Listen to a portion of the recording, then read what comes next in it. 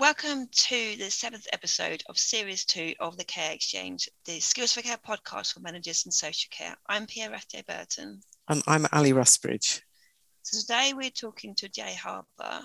Jay has worked in social care for over 20 years. He started his career as a support worker working with people with learning disabilities and sensory impairment, but he's worked in many different roles, including maintenance, laundry assistance and catering.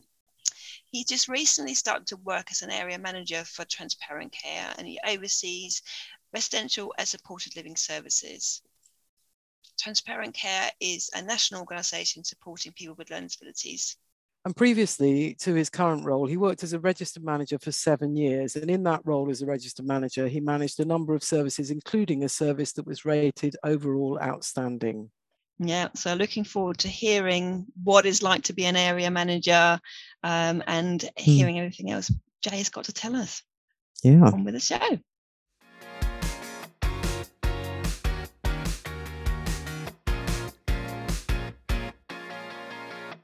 So, welcome to the Care Exchange, Jay. Thanks very much for joining us.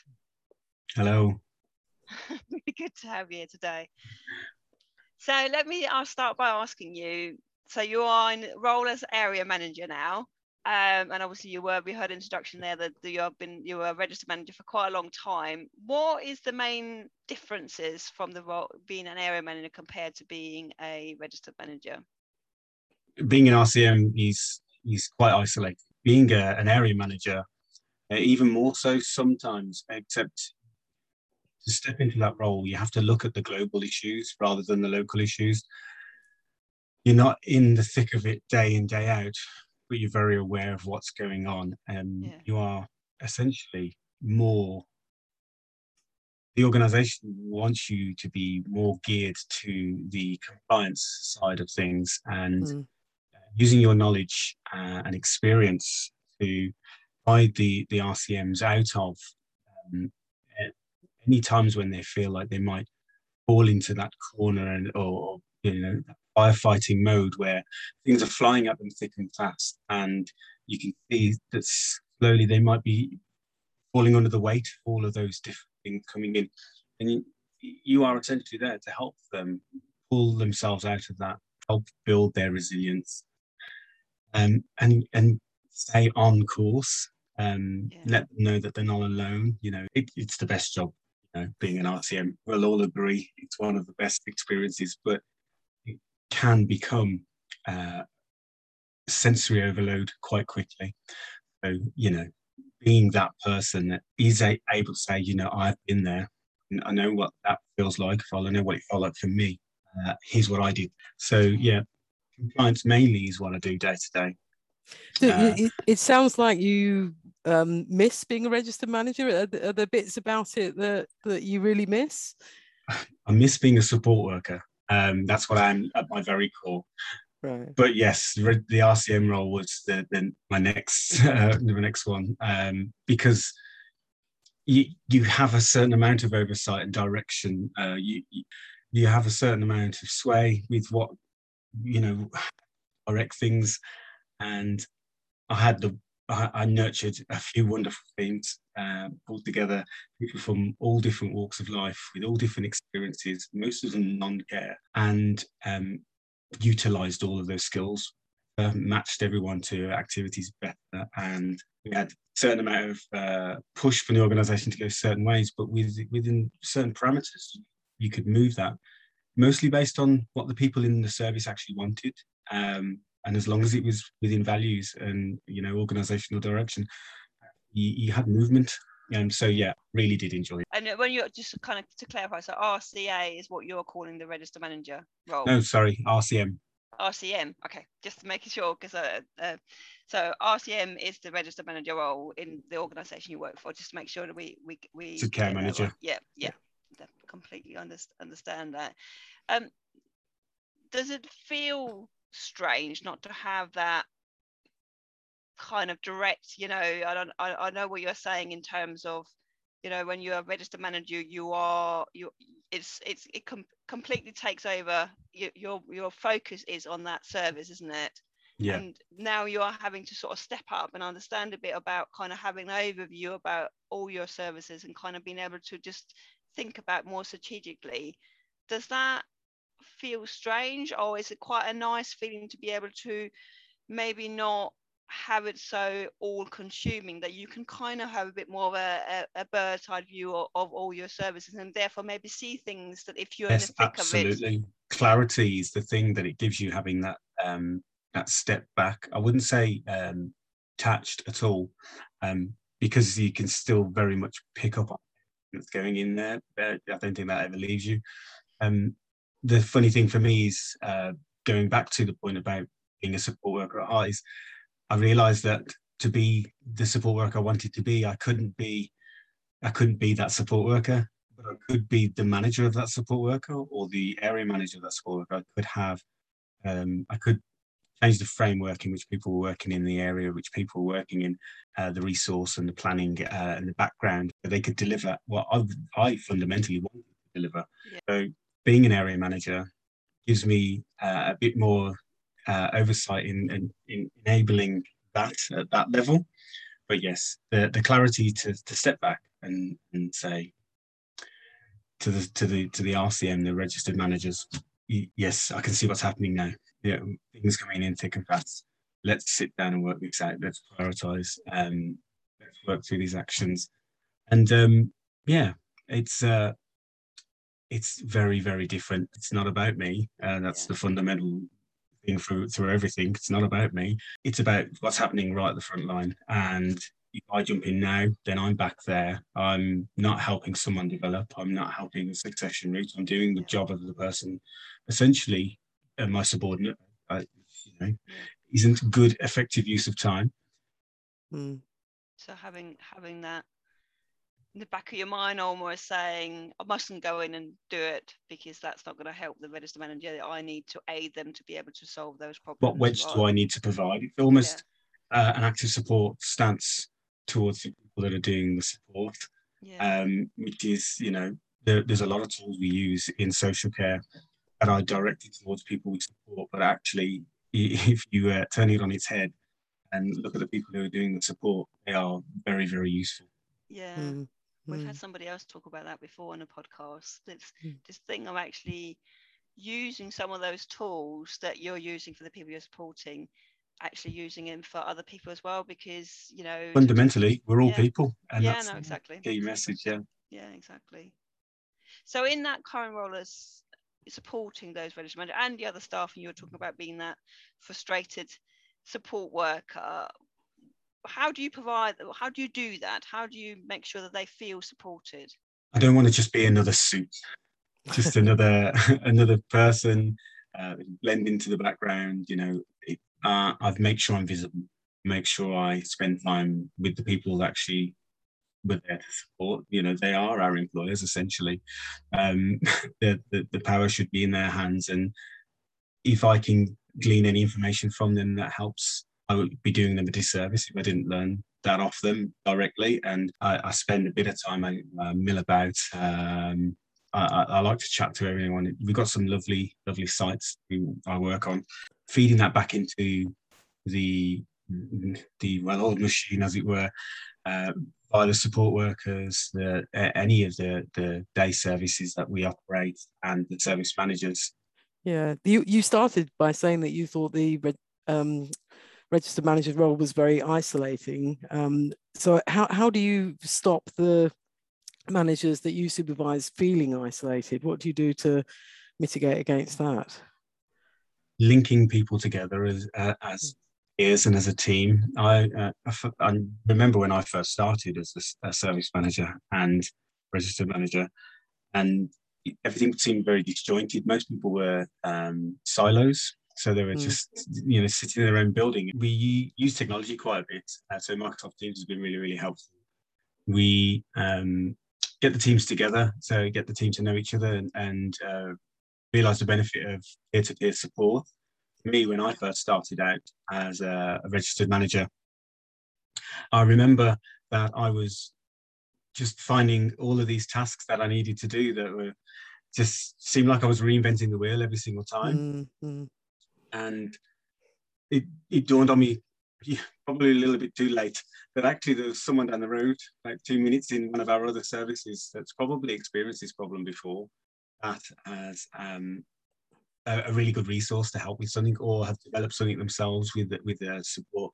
That actually would be ideal. And so it took for me to learn that, reach out and ask that question. If the no is to no, then at least you know for sure that you've got to do a piece of work. So yes, it's getting the team together. Me particularly now, for the organisation that I work for, my area is quite large. It's really, really large. So physically getting people together is difficult.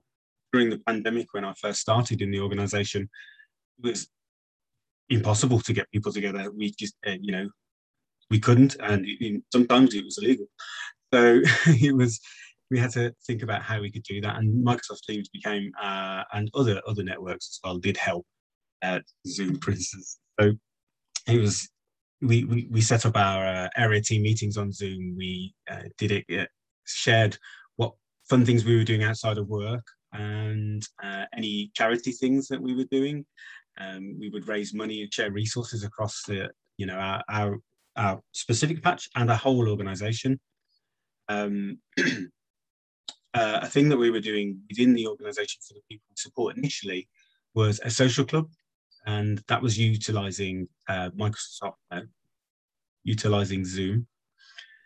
And we looked around to see what resources that we had and what skills that we had between us. And we had a few people in the team who could utilise Makathon, but weren't so happy getting in front of a large group of people who sessions online. They were a bit camera shy, but also the logistics of delivering that on a virtual platform when it's very physical. That was quite a hard concept. However, I'm a level 3 British Sign Language signer, and an interest that I've had my whole life. I offered myself to do a 10-session scheme of work, and we opened that up to the staff teams and our service managers and people across the whole organisation eventually. And it was a breath of fresh air. It's what everyone needed during a period of absolute isolation. It allowed us to interact with people and get familiar with people and see their faces, their voices, and break down those physical barriers. Using a platform about communication to teach communication was kind of brilliant. And I worked my way around the logistics with multiple cameras for different camera angles and a light box. It's actually something that went down really, really well. Utilised some of the skills I'd learned in other places, like how to develop schemes of work and develop resources to share. And I'm actually going to revisit that soon and do another 10 sessions recap for the people that really want to just on that to really embed it. It was really, really good. Yeah, I suppose a great way for you as a fairly new member of staff to get to know lots of people as well, or for them to get to know you, to know who you are. Yeah, there's an opportunity to be visible without actually being on site and doing stuff. So obviously you came from your previous role to the one you are now was a registered manager, and we heard an introduction there that service that you are managing achieved overall outstanding. So what do you think were sort of kind of the key ingredients to achieve that overall outstanding for the services you are managing? Complete service clarity. I'm never one to hide my workings. I'm always one to share, probably a bit too much. It was everyone being on board with the vision, what we were doing, why we were doing it, who we were there for, who ultimately were we serving, what was our purpose. Sometimes we'd have to reverse engineer something, strip something down sometimes and say, why is this process that we are doing in this building? Is this something that we've inherited? Does it ultimately serve the people that we're supposed to be supporting? Did it come from them? We would, take a lot of things apart and rebuild it back together as a team and a group of people who live there. And it was brilliant, actually, utilising the skills of everyone that was in the building to really push forward the direction that we wanted to go. And I found that utilising everyone's skills, everyone become more engaged with what they were delivering. They became more passionate about what they were doing, and we became passionate about using the word passionate because people were very scared of loaded words, and language is very important. So we went through lots and lots of different things, but nothing was private unless GDPR stated it should be. And we really got to grips with what the guys that we support, those who could communicate it in a manner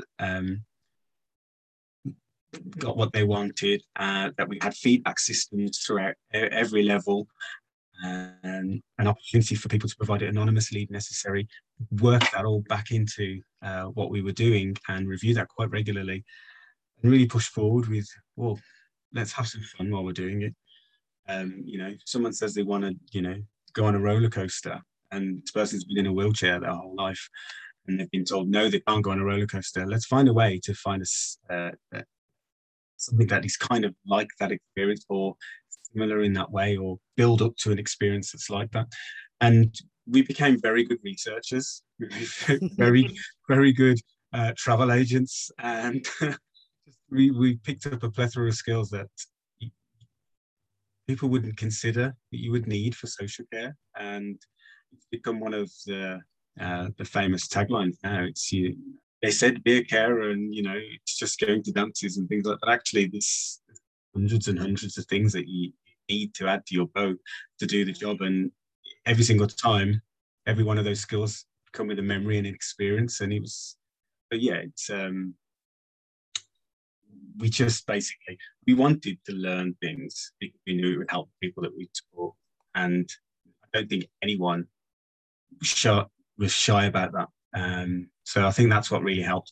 I really wasn't the person that the inspector was there to talk to, and I felt really, really confident that everyone in the building was passionate about why they were doing what they were doing, and so I didn't have to hover, and it wasn't a big event. The CQC person coming to inspect our services was there to see fundamentally what the experience of the guys that we were supporting, and I made sure that all of our paperwork was in check so they could get through that as quickly as possible to go and do that. And I think that's ultimately what drove it forward. You mentioned the word passion so many times, and the listeners can't see your face, but it's written all over your face, but hopefully they can hear it in there. I was just interested that in the CQC report, it was talking about how you were an excellent role model for your staff and how you were modeling the behaviours and attitudes towards people that you expected the staff to replicate. And I just wondered how you do that, how you become a good role model.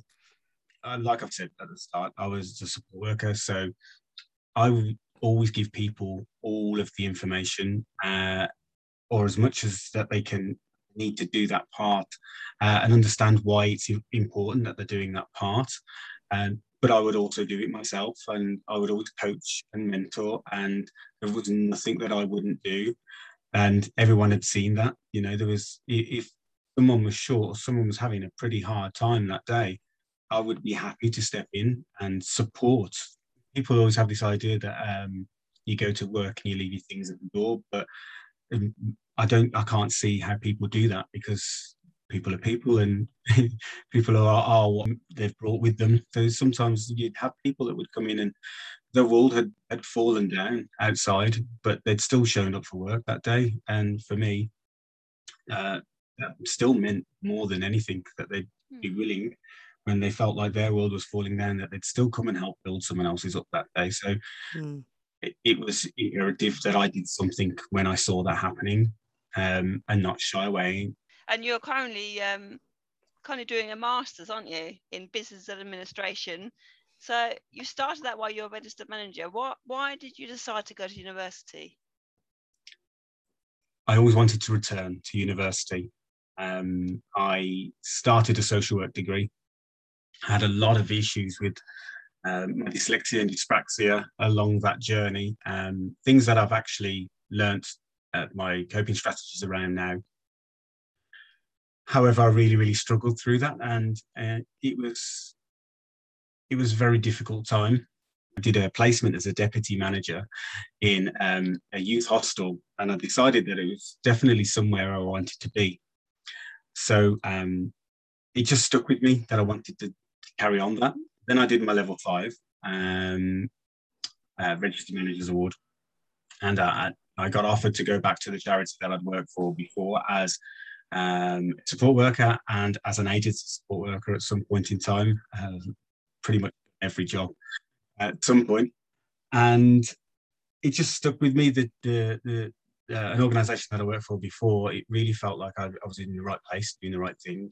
And I hadn't really felt that before. So I've always had some aspirations for some governance or, some strategic leadership, or anything in the realms of policy.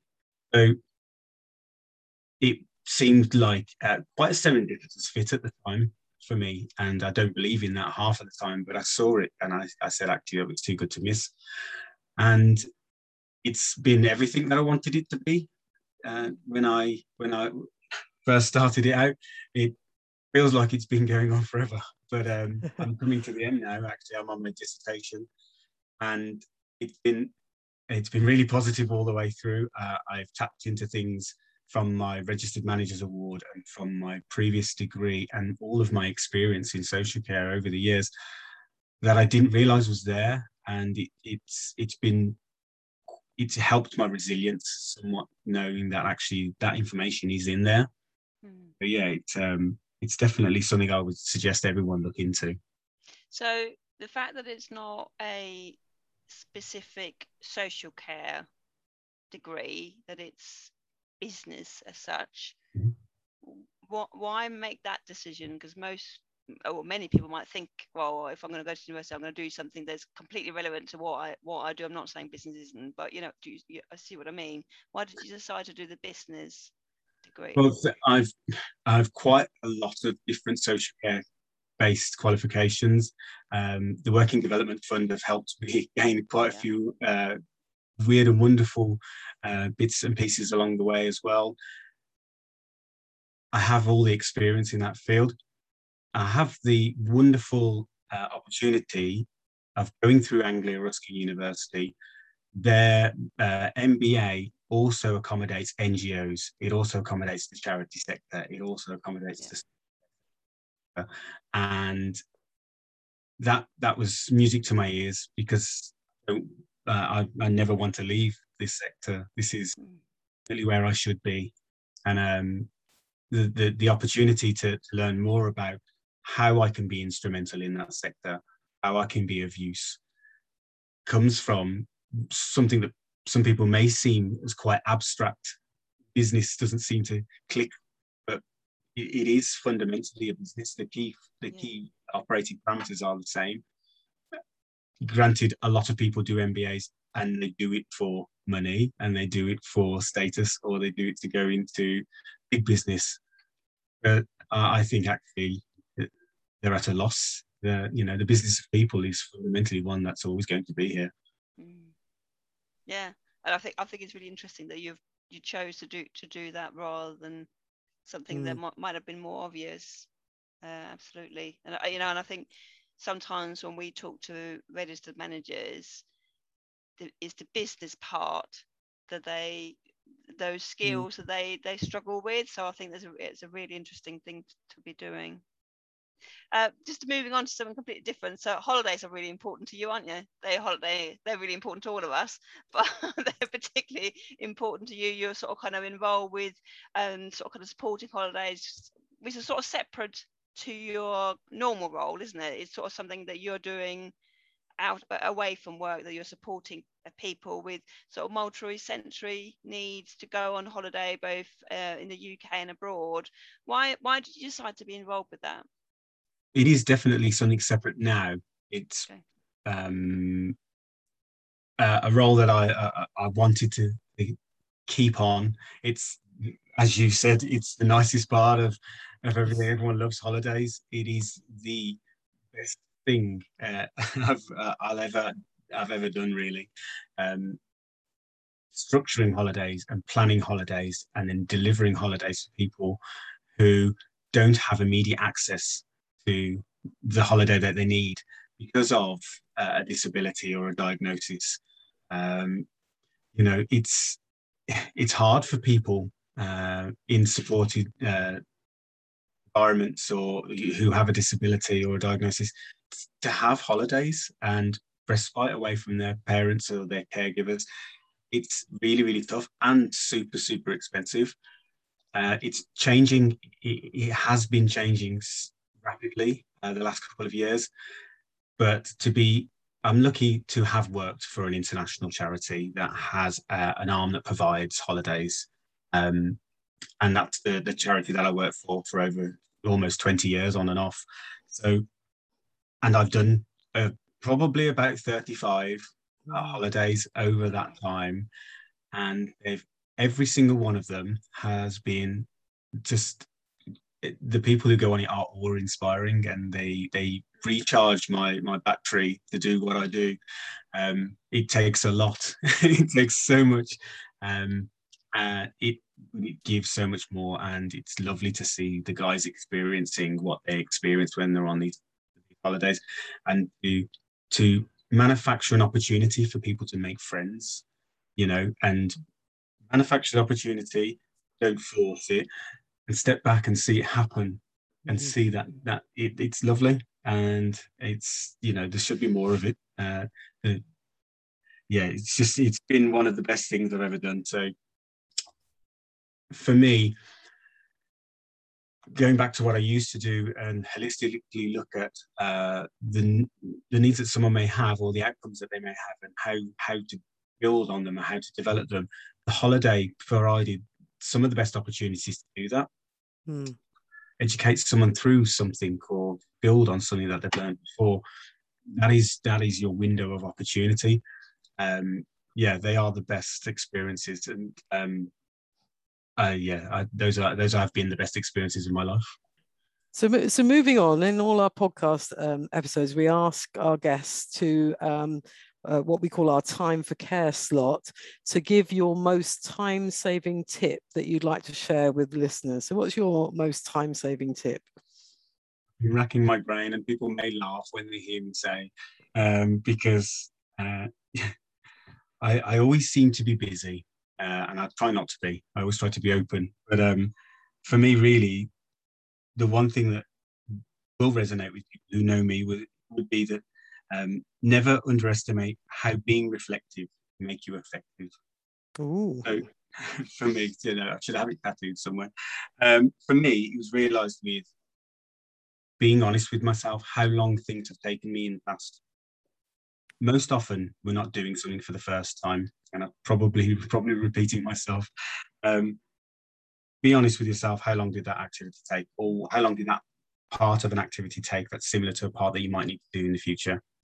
Use that information to build into your timings. If you know that job that you've just created for yourself mid-meeting, because you think, actually, I need to do that, is only going to take you 5 minutes. You know that it's only going to take you 5 minutes. Get it done that day. Put it away. Clear some headspace. And that's the one for me. Really. I really like that. It's a good motto, isn't it? Being reflective can make you effective. Is that right? Yeah. Oh yeah. Really good motto. Brilliant. I love it. Okay, so you've shared so much with us already, but our final question is, we're asking you to imagine you're in a lift, you're on the 10th floor and you're going down, and before people get out, you want to impart a kind of leaving message. So what would you want to leave people with? What's your message, most important thing you'd like to say? Be in the moment. It's all about the journey. That's where the joy is. That's where you build the real trust, and you build that experience. So, be there and feel it. You can do all the planning you like and do all the paperwork you like, but actually, if you're there, you're doing 100%. It's an experience for both of you, and both parties will feel it. Yeah. That's lovely, and a really, really positive way to finish that. Yeah, absolutely. Yeah, thank you very much. Thanks. Yeah, well, that was really a good summary of everything you're sort of saying, because I think all the way through it's really clear that you're how important it is for you to be in the moment and really listening to what people are saying. So thank you for that, and thank you very much for your time today. I know you're really busy, so thank you so much. Really, really, really interesting to hear everything you've talked about. So thanks so much. Yeah, bye, Thank you for having me. It's been brilliant. Okay. Bye. Bye.